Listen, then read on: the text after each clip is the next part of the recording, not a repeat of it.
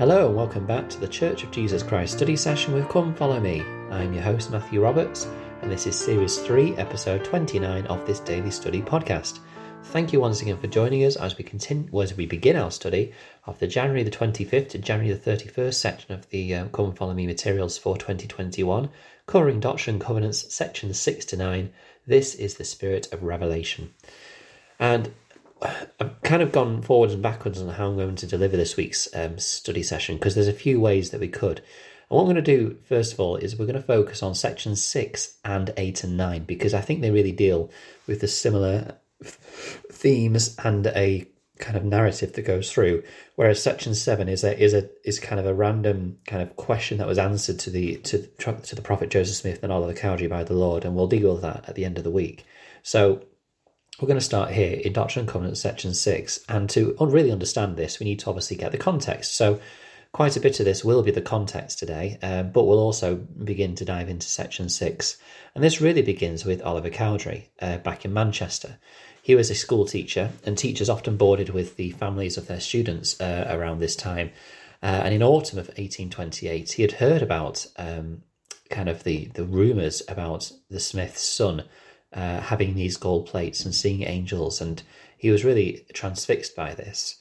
It says in the Saints book, quote, what they said captivated Oliver and he longed to help with the translation. Like Joseph, Oliver was dissatisfied with modern churches and believed in a God of miracles who still revealed his will to people. But Joseph and the gold plates were far away, and Oliver did not know how he could help the work if he stayed in Manchester. Close quote. Now, he told the Smiths that he was going to, after the school term was over, try and see if he could go and help Joseph Smith. And interestingly, another experience happens. Quote, retiring to his bed, Oliver prayed privately to know if what he had heard about the gold plates was true. The Lord showed him a vision of the gold plates and Joseph's efforts to translate them. A peaceful feeling rested over him, and he knew that he should volunteer to be Joseph's scribe. Oliver told no one about his prayer, but as soon as the school term ended, he and Joseph's brother Samuel set out on foot for Harmony, more than 100 miles away. The road was cold and muddy from spring rain, and Oliver had a frostbitten toe by the time he and Samuel arrived at Joseph and Emma's door. Yet he was eager to meet the couple and see for himself how the Lord worked through the young prophet. Close quote. So we have Oliver here, and he is obviously intrigued by this work. He arrives, I believe, on the 5th of April, and they start work on the translation on the 7th. And so it's a very short space of time before he begins this process with Joseph Smith, and they just go for it. There's about 60 working days from this point to the time that the Book of Mormon is translated, and it is a process which is incredible. I mean, I don't think I could write a book, I mean, never mind a book like the Book of Mormon, but a book full stop in the space of 2 months with such beautiful imagery and such wonderful power. And it's just another witness, really, that that Joseph is a prophet, that it was translated from these records. And so we go into section 6, and this is really given because Oliver has some questions about the work. There is, he knew that he needed to scribe, but he had some doubt. And I want to begin with this really and just say that, how many times do we go in this situation? Oliver, as we just read from the context, had a powerful witness that this work was true, that he should be part of it. And there's a quote where he says that he felt in his bones that he was called to do this work. And yet, we find later on in this section that he has some questions about it, about the truth of it. And we'll see what the Lord says to him about this. But to begin with, in verse 1, the Lord begins with a similar kind of set of guidances and instructions revelation as to what we find in section 4. It begins, a great and marvellous work is about to come forth unto the children of men. And once again, the Lord works through the prophet Joseph and really tries to give a vision of how far this great work will go. John A. Widtsoe said this, quote, unknown, untaught, with no reputation, he should have been forgotten in the small hamlet, almost nameless in the backwoods of a great state, but he dared to say that the work that he was doing under God's instruction was to become a marvel and a wonder in the world. We know, my brethren and sisters, that whether it be friend or enemy who speaks of us, if he is a sober-thinking, honest man, He will declare that whatever his opinion in the foundations that this work may be, we know the foundations. It is a marvellous work and a wonder, none like it in the long history of the world. The truths set loose by the prophet Joseph Smith have touched every man of faith throughout the whole civilized world and immeasurably changed their beliefs for good." Close quote. This work has indeed rolled forward as a great and marvellous work. Skipping along to verse 7, the Lord says, "Seek not for riches, but for wisdom. And behold, the mysteries of God shall be unfolded unto you, and then shall you be made rich. Behold, he that hath eternal life is rich." The Lord is encouraging us to seek out wisdom, to seek out answers to our questions. And I think that is so important. Remember that this whole section is really about revelation.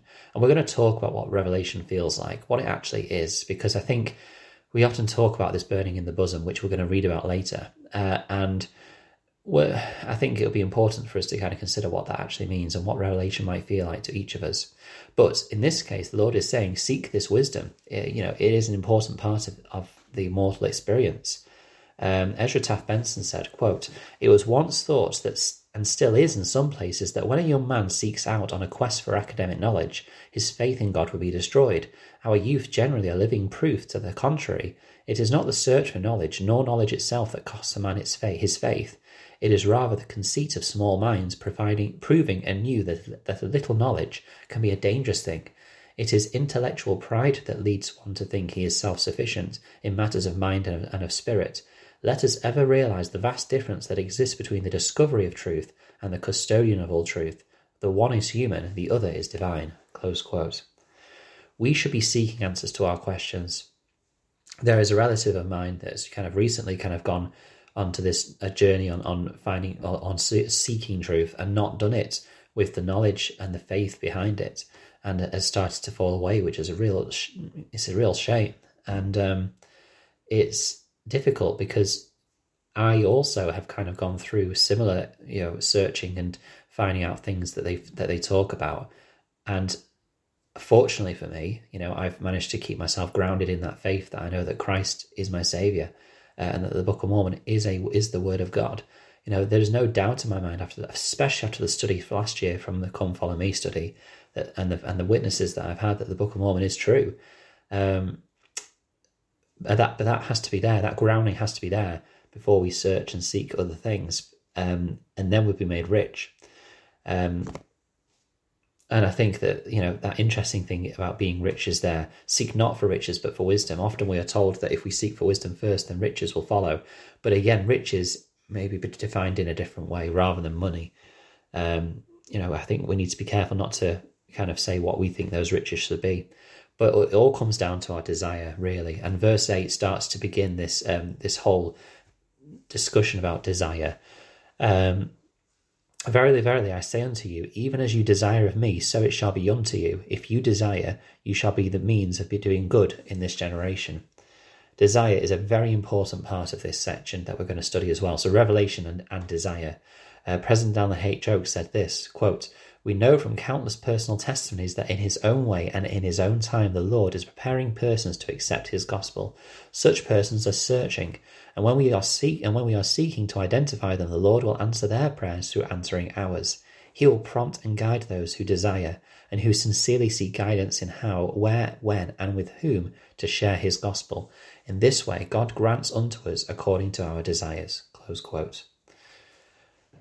This desire needs to work in us. And in fact, the Come Follow Me manual, I think I'm going to have to kind of put the two together because they are interwoven with it throughout both these sections.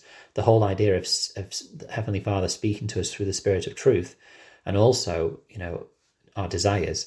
Throughout sections 6 and 7, it invites us to look to see how many times the word desire pops up, because even through these two sections, we're probably going to find it's multiple times. And if we have the right desires, the Lord will lead us to those, which is so exciting. It's so brilliant to know that, what our desires are. If they're righteous, then the Lord will provide them. If they're not righteous, then we can go after those. But, it's our desire that really fuels us. It's all about desire. Very quickly, verses 10 and 11, the Lord talks about how Oliver has a gift He says, "Behold, thou hast a gift, and blessed art thou because of thy gift." And we're not going to go into full detail about what that gift is, but the Lord once again reminds us that we all have gifts. And these are spiritual gifts. And Oliver, as we're going to find out, does actually have some sort of gift, a divine gift, which we'll refer to later, especially when we talk about translation and his role in wanting to do that, and what happens with that. So thank you very much for listening today for this kind of background context study, but also kind of the beginning of section 6. We're going to really delve into the principles of revelation and of desire over the next few days, and I cannot wait to go through it. And we're also going to talk about the Book of Mormon translation as well, and about the historical context behind that and what we know about it as well, because I think that is an important part of study for this week too.